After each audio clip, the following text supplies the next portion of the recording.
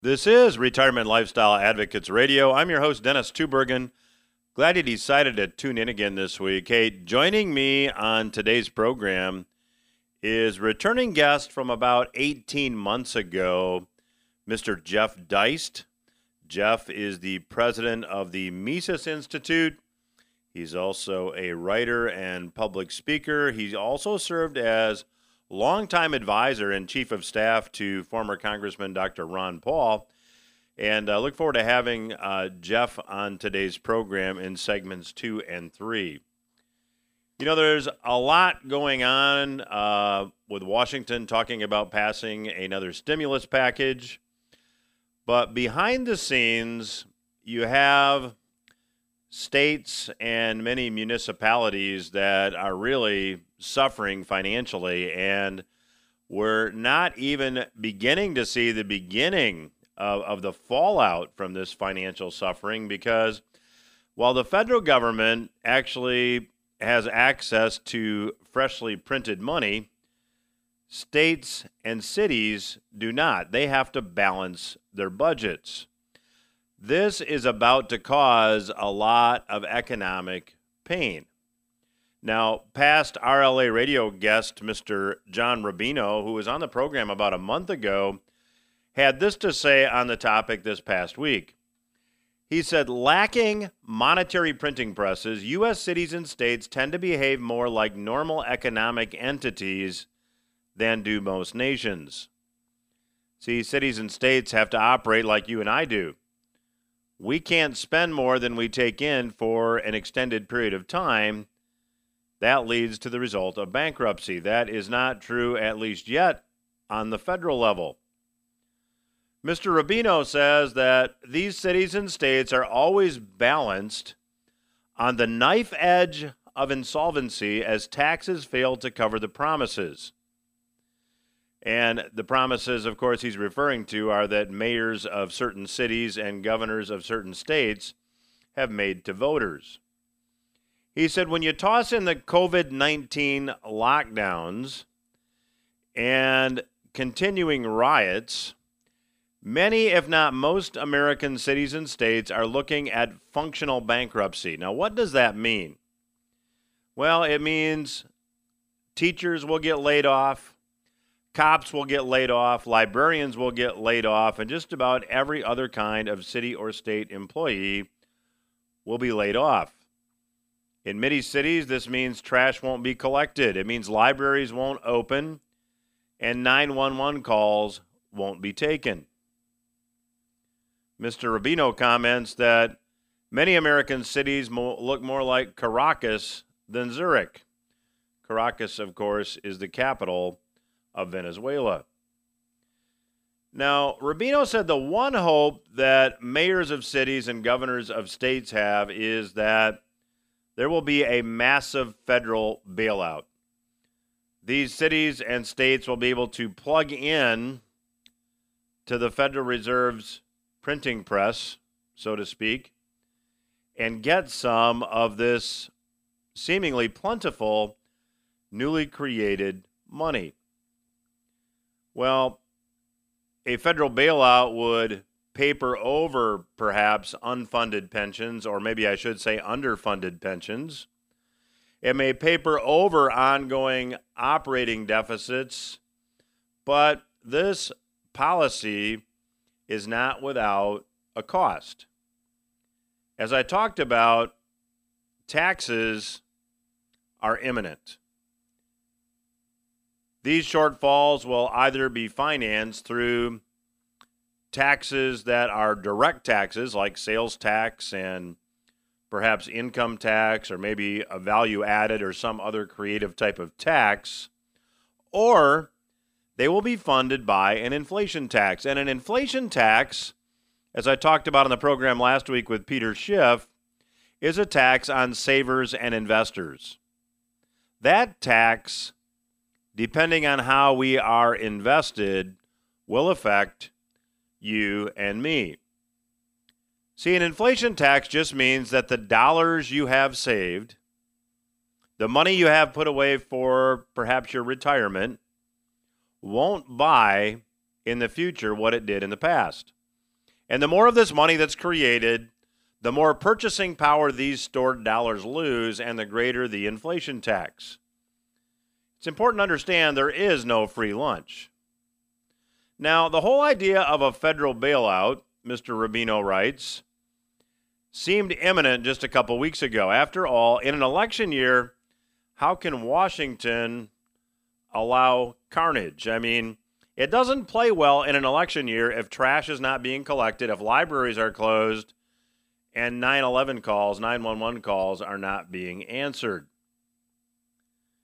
But now, this whole idea of an imminent bailout for states and for some cities seems to be off the table, and perhaps it's not even inevitable. Perhaps we will see this carnage.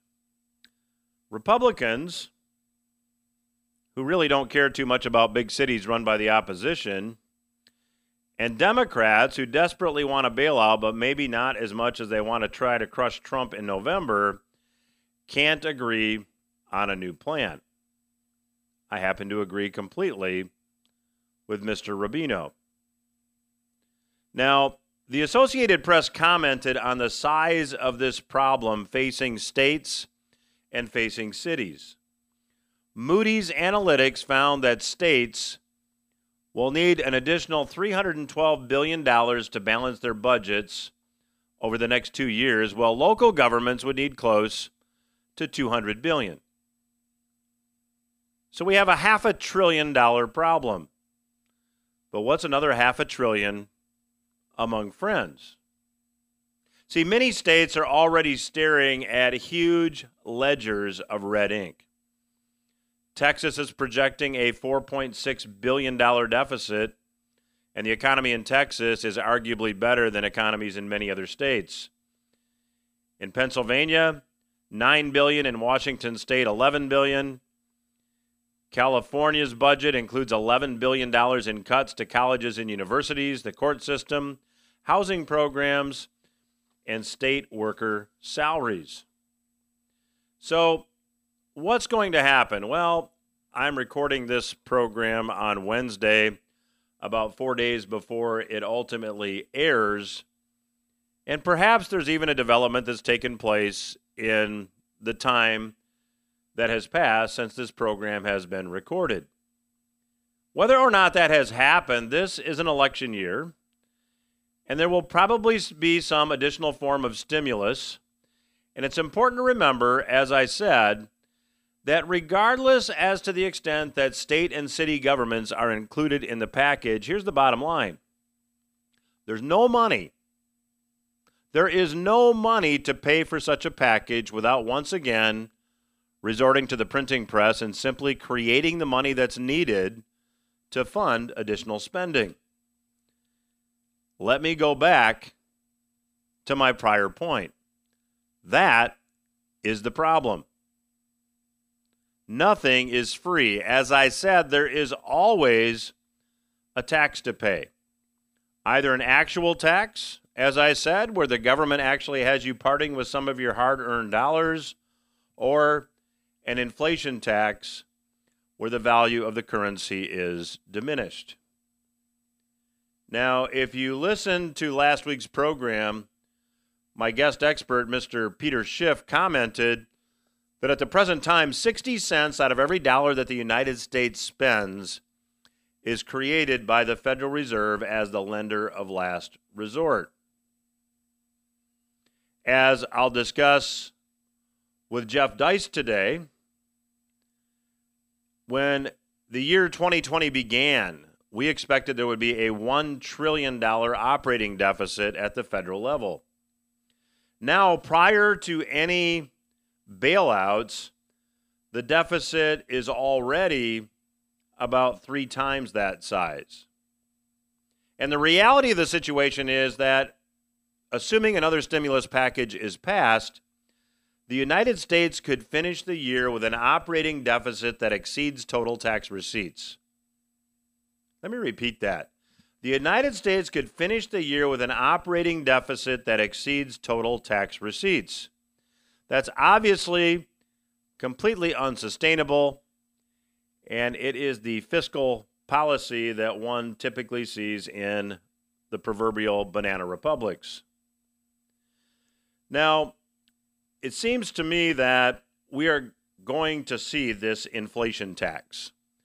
Without a doubt, the politicians and policymakers will decide to continue with money creation. And that brings me back to what I have been talking about here on the program for quite a long time. If you've not already done so, consider using the two-bucket approach to manage your assets. I talk about this originally in the 2015 book, New Retirement Rules. That is available if you would like to get your complimentary copy by visiting newretirementrulesbook.com. The website again is newretirementrulesbook.com. I would encourage you to go get your free copy and learn about the two-bucket approach while there is still time. I will return after these words with Jeff Deist. Welcome back to RLA Radio. I'm your host, Dennis Tubergen, and joining me on today's program is returning guest Jeff Deist.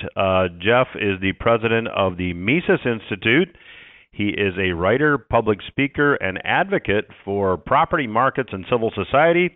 He also served as a longtime advisor and chief of staff to former Congressman and presidential candidate Dr. Ron Paul. To learn more about the work of Mises, you can go to Mises.org, and I would encourage you to check that out. So, Jeff, first of all, welcome back to the program. Excellent. Thank you for having me. So, Jeff, for our listeners that may not be aware of the Mises Institute and what they do, can you give them a bit of a background on your work? Well, we hope what we do is provide an alternative to traditional schools. That's really what we are. We're here to educate people about economics. And from our perspective, the profession, both as it's practiced and taught, has gone off the rails badly. It's lacking a lot of its core understanding and knowledge that it used to have.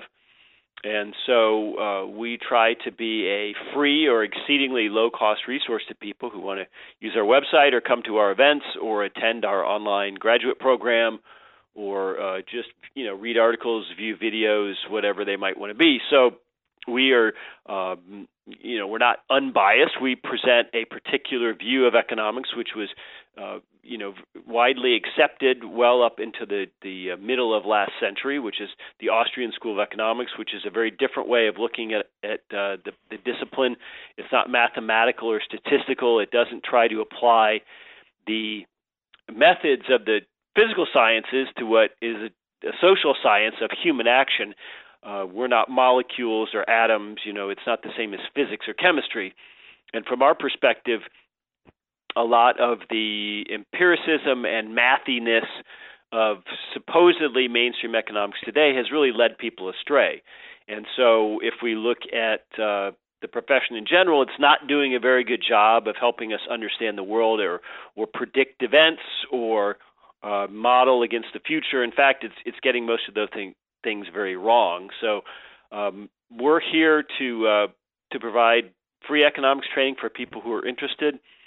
And we're here to try to bring the profession back to what ought to be its social science roots. Well, and again, the website to learn more is Mises.org, and I would encourage you to do that. So, Jeff, as an Austrian economist, give us your perspective on the radical monetary policy that we're seeing this year. I interviewed Peter Schiff last week, and he mentioned that 60 cents out of every dollar now spent at the federal level is actually manufactured by the Federal Reserve. What's your take on this, and what does the end game look like? Well, it's certainly a bizarre time. We've never seen anything like it. The federal government was scheduled to spend a little more than $5 trillion in fiscal 2020 and bring in maybe $4 trillion. So that we would have a single-year deficit of $1 to $1.5 trillion. Well, that was before COVID, and of course that's all blown out the window now. And so, in fact, the federal government might spend $8 or $9 trillion, and we don't know yet. We don't know how many more stimulus checks will be sent, and it might bring in it only 3 or 4. So we could have a situation where the amount Congress spends in a single year. I mean, we like to think of presidents as spending, but in theory, Congress spends the money, it appropriates it. That may be larger than all tax receipts. So we could have, for the first time in our history, a federal government where its operations were more than half funded by debt. And how that happens is a little technical and a little circuitous, but basically the Treasury sells new Treasury debt, and the Fed acts as the buyer of last resort if it needs to be. And as we've seen over the past few years, even before the COVID crisis, there have certainly been times where worldwide interest in new U.S. Treasury offerings was not so high. But nonetheless, everyone knows the Fed will step in and buy those assets, so people are comfortable owning them. And say what you will, they're at least paying a tiny amount of interest as opposed to, nominal negative interest on a lot of Euro bonds. So from that perspective, there's a market for U.S. Treasury debt, and this is really ushering in a new era. There are a lot of people in this country who believe that government can finance its operations simply by creating money, that we don't need to resort to taxes at all. And the taxes are just sort of a regulator to keep inflation in check or to prevent certain people from becoming too wealthy relative to the rest of the population, that sort of thing, as a governor. I think this is absolutely crazy, dead wrong, and one of the things we try to do here is make the case that new money or new credit in society doesn't create any new wealth. It doesn't mean that there are new goods and services. It just means there's more money. So if you add some zeros to everyone's bank account, Dennis, but you don't actually have any new goods or services in the economy, then prices simply adjust, and we're all the same as we were before. But this is a little bit of a mania. And so when you think that there's these brilliant people at the Fed or at the Treasury or in Congress, and they're all talking to each other and figuring it out, and they understand that there's some risks, but we're in a crisis, so we have to do X, Y, and Z, don't be so sure. Don't be so sure that they are all talking to each other, that there really is this plan, that they really are that smart. I think what's really the far better explanation is this is all political expediency and trying to just kick the can down the road another 3 months or 6 months, and that's no way to run an economy. So, Jeff, is it your view that if this policy continues to be pursued, just money creation essentially, that we will have to see hyperinflation, or how do you see this playing out? Well, I don't think we will have to see hyper price inflation. I mean, prices are a symptom of underlying monetary inflation. They're not the inflation themselves. And so over the years, over the decades, those two things have become conflated.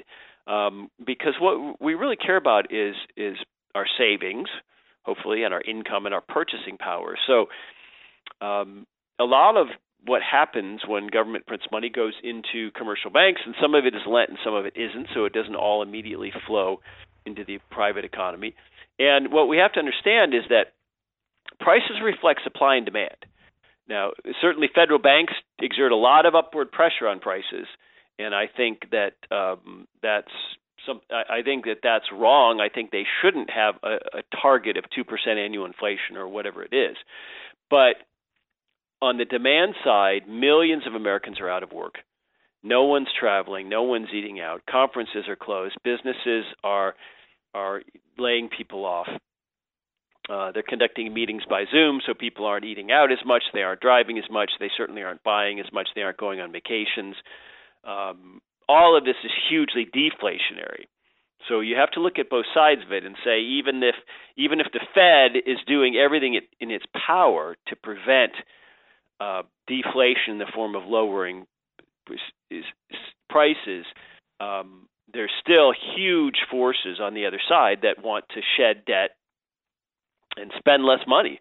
That's what people naturally do in a crisis.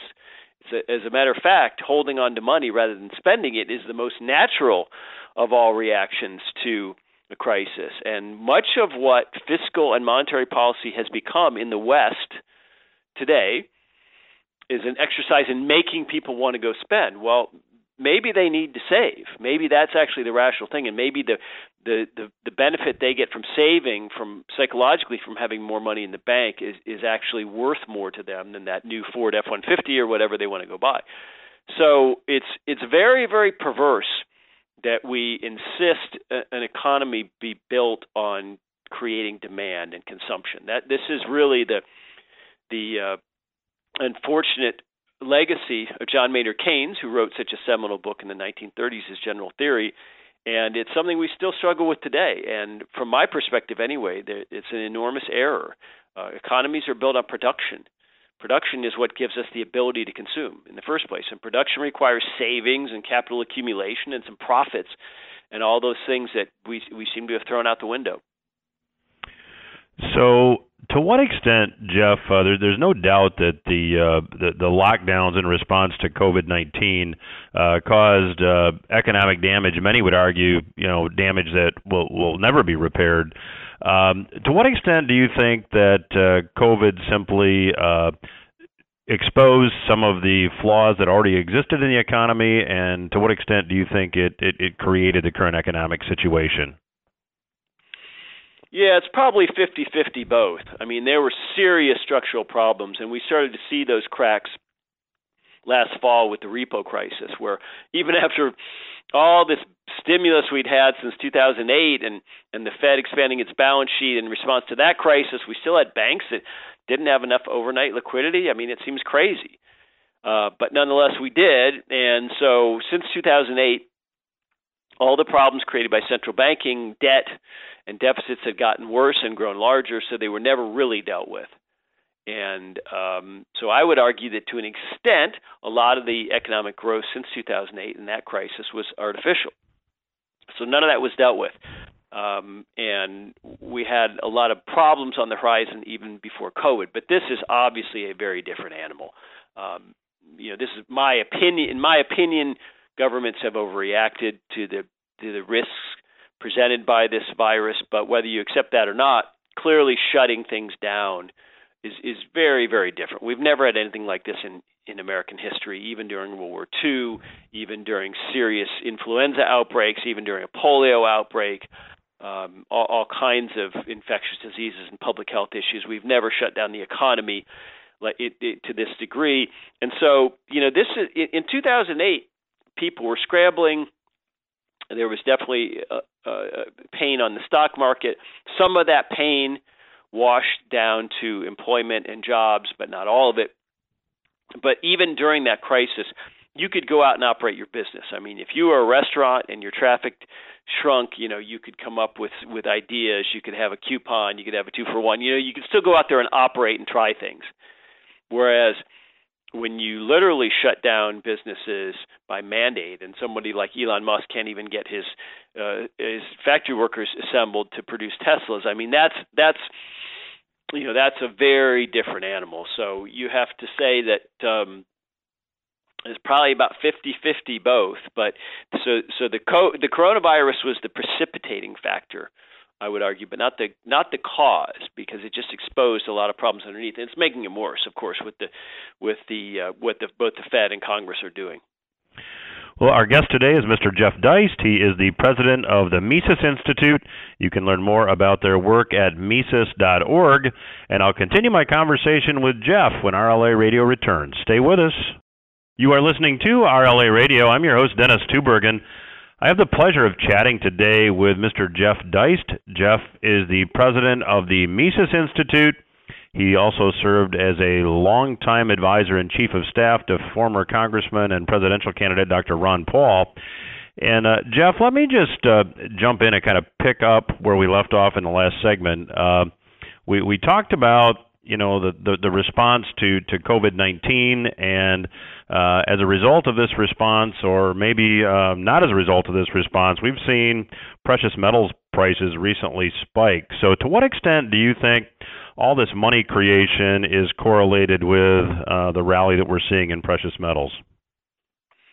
Oh, no question. And I don't consider it that much of a spike. I mean, we had $1,700 gold prior to this crisis. So going up to 2000 is not a huge increase. And it just shows people's nervousness. I mean, there are some people who believe in holding a certain amount of precious metals, maybe 5 or 10%, as a general rule to protect them against a serious calamity, because the one thing we do know is that over thousands and thousands of years, gold and silver have never gone to zero. They've always had at least some monetary value in human hands. They go up and down, but they've never gone to zero. Doesn't mean they couldn't, but relative to other kinds of money, which have all ultimately gone to zero, we have that comfort. So there's a certain amount of people who just buy gold and silver as a matter of course and own it, and have probably increased some of their holdings with this run-up. But I think a lot of the reason you've seen the price go up is because you've gotten the non-traditional buyers, the big institutional buyers, people like Ray Dalio, who are very serious fund managers and who watch markets and understand what central banks do, and so they buy it as some sort of hedge against what's happening, or they buy it with an eye towards selling it at a much higher price. Personally, I don't buy gold or silver to sell it. I hold on to it.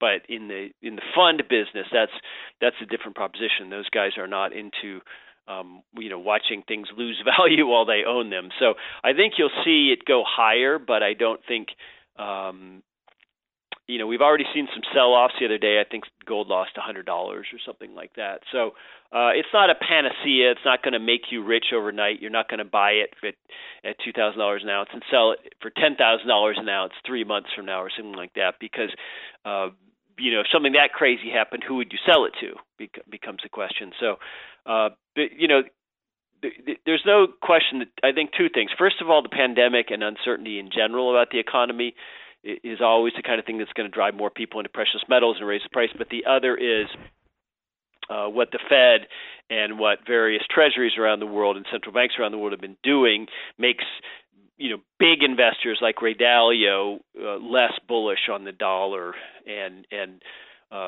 stronger on gold.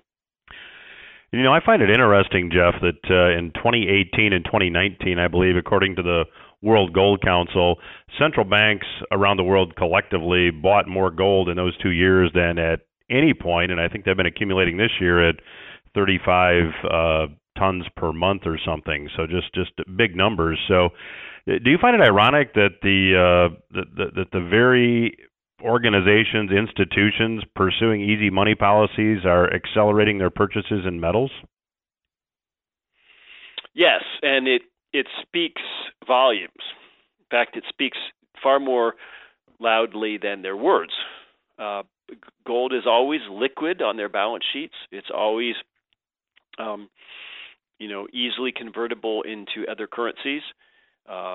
If they all thought the dollar was so great, they could increase their U.S. dollar holdings instead of buying gold, but they choose to buy gold. So gold, has this stubborn tendency to be money, and they know that, and they know that it's always a way to shore up their balance sheets against Forex risk and that sort of thing, relative to holding paper currencies of, the Swiss francs or Chinese yuan or American dollars or whatever. Now, they're buying dollars too, and they probably should, because I think American dollar is going to do pretty well over in the short term. But it is interesting. It's fascinating, actually. If you ask bankers, they'll say, well, central bankers, I should say, well, we don't really hold it for monetary purposes. It's just, well, then why do you hold it? And it's this useless relic. Why do you hold it at all? So it's really fascinating to look at.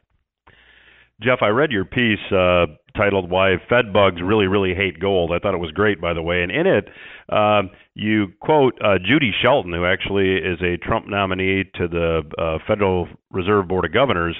And she said, people call me a gold bug, and I think, well, what does that make them? A Fed bug.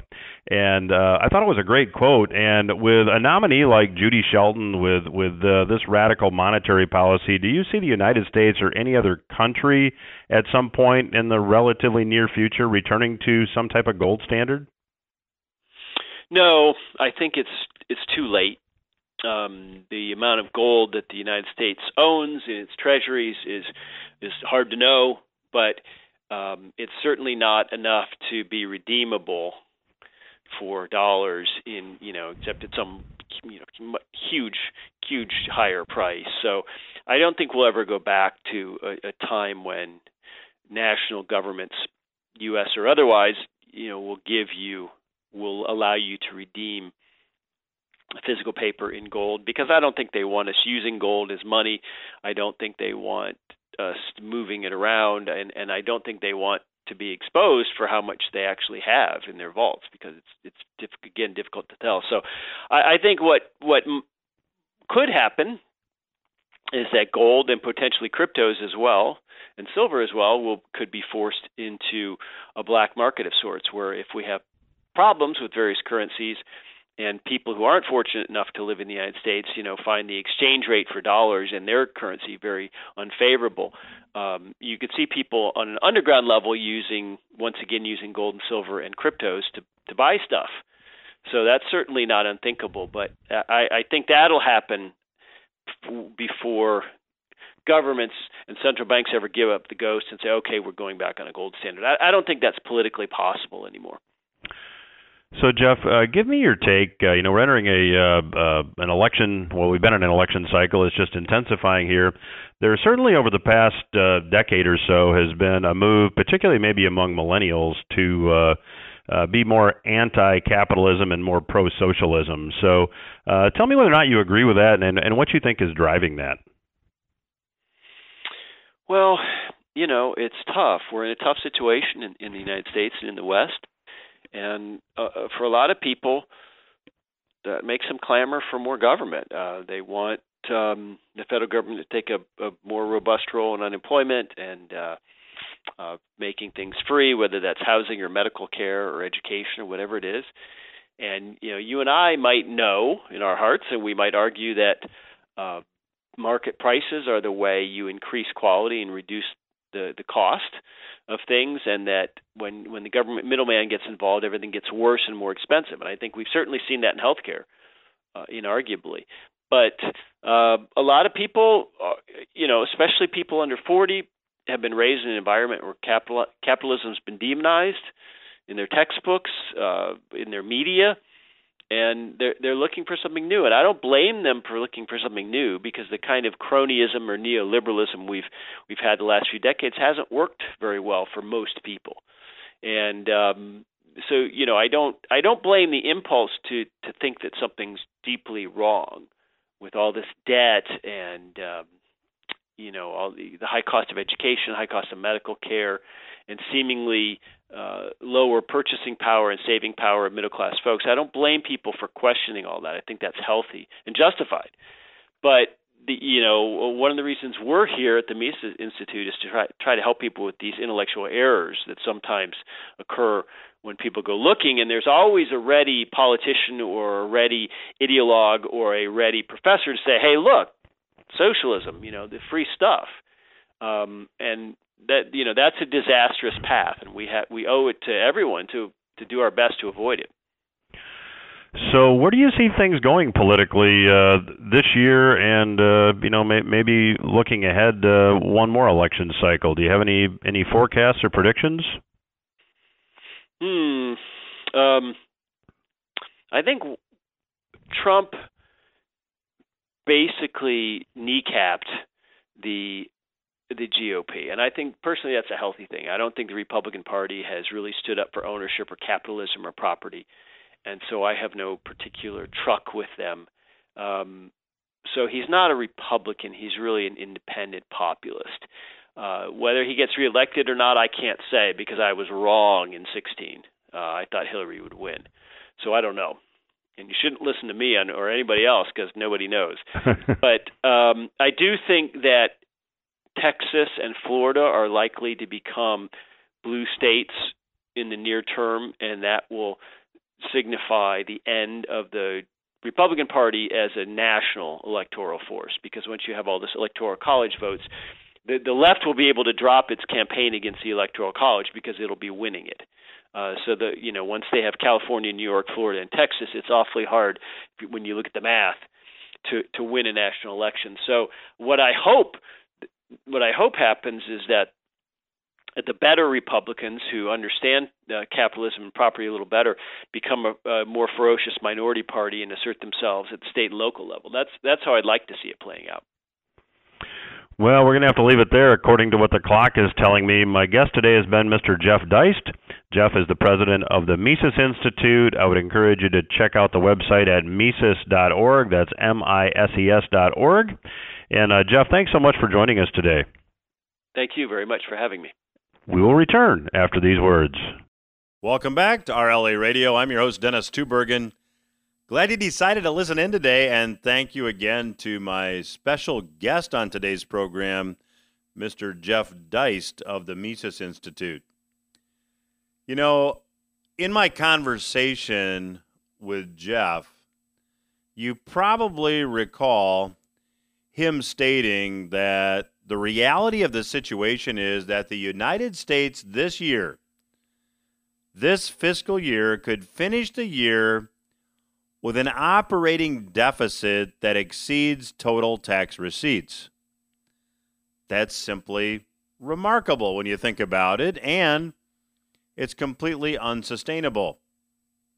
Think about this. We not only spent all the tax receipts, but we spent more than that again. And I was talking in the first segment about the fact that state and local governments, many of them are in dire need of a bailout. In fact, many of those in need of a bailout, many of those cities in need of a bailout have been managed extremely poorly, and they were in a lot of trouble going into the COVID-19 situation. Now, tax revenues are down significantly. Now, I'd like to go on record as saying that should the Washington politicians decide to bail out states and cities, it's likely that many of these states and cities will require more than one bailout if they even get the first one. Why? Well, tax revenues will continue to decline. As I have reported here on the radio program in past weeks, many businesses that closed temporarily to comply with lockdown restrictions are now closed permanently. Here is an economic fact. Businesses that are permanently closed no longer pay taxes. Businesses that are closed permanently, never to reopen, don't pay taxes. The second thing that's going on, I've mentioned on the program in the past, but this is picking up steam. This trend is picking up steam, and it's not being widely reported. There is literally an exodus taking place from many states and municipalities as people are seeking out peaceful country living. Now, as people leave cities, they take their tax revenues with them. They take them to another jurisdiction. Now, Jim Rickards, past guest here on the program, wrote about this and says there's hard data to support this claim that millions of Americans are fleeing the cities for the suburbs or the country, and this is happening from coast to coast. If you want to rent, for example, a U-Haul trailer from New York City to the Catskill Mountains, which aren't that far away, or you want to rent a U-Haul trailer from Los Angeles to, say, Sedona, Arizona, you're going to pay 4 to 5 times as much to move from the city to the country than if you're moving in the other direction. Now, Rickards points out that we really haven't seen a shift like this since the 1930s when we had what is now known as the Dust Bowl migration. People moved out to California at that point looking for jobs in the agricultural industry. Now, here we are 90 years later, and we're seeing another migration, but this one's moving in the opposite direction. Now, why is this happening? Well, Rickards points out there's probably 3 reasons. 1, millennials are getting older. The first of the millennial generation will turn 40 in a couple years, and while it's pretty normal for people who enjoyed living in the city in their 20s or even 30s, these same people decide that they don't want to live in the city anymore as they approach 40. So some of this was likely going to happen anyway. The second reason is that there's this thing called the pandemic. And highly populated areas are likely more dangerous when it comes to virus transmission. So some people are looking to minimize that risk by moving to less populated areas. And finally, the riots. Peaceful protests are protected by the Constitution. Peaceful protests against injustices should be supported. But no one has the right to loot stores and burn buildings, and we shouldn't even be debating that. And if you disagree with me, this is probably not the show for you to be listening to.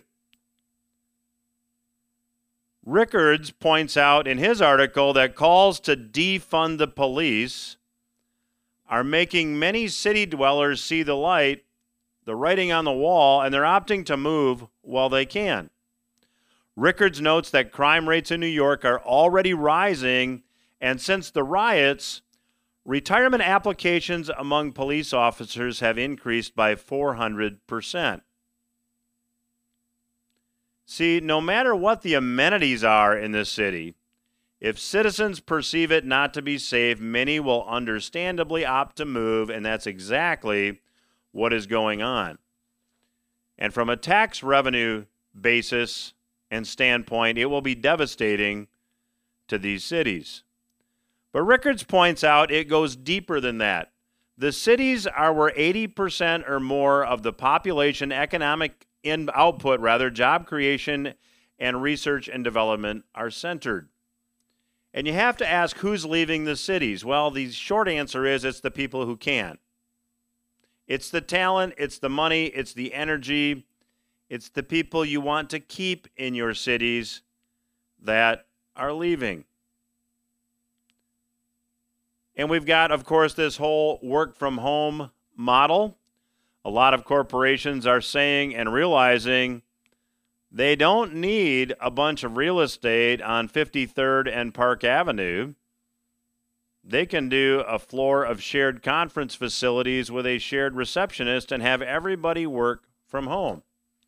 So the commercial real estate market faces some strong headwinds as well that will further diminish tax revenues to these cities and states.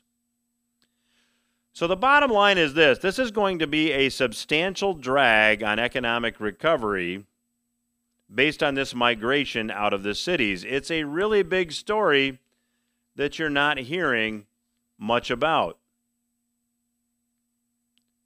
So the facts are pretty clear. One bailout of states and cities will likely have to lead to another. And if you're a saver or you're an investor, you'll be paying for the bailout via the inflation tax, as it's likely more money will be created to fund the bailouts. That will mean your savings in the future won't buy what it buys today. Now, there is still some time to protect yourself, to take action, to educate yourself. And if you've not already done so, you should get a copy of the New Retirement Rules book, where the two-bucket approach is laid out in detail. We'd be glad to send you a complimentary copy of the book. All you have to do is go to newretirementrulesbook.com to request your copy. The website again, newretirementrulesbook.com. Also, don't forget there are resources at our website, retirementlifestyleadvocates.com. And you can also now download the Retirement Lifestyle Advocates app, where you can get our podcast, you can get our weekly newsletter. Just go to mobile.retirementlifestyleadvocates.com and download the app. Again, that is mobile.retirementlifestyleadvocates.com, and you can download the app. We'll notify you about when our weekly webinar is posted, when our podcast is posted, and when the newsletter is posted. Again, that is mobile.retirementlifestyleadvocates.com.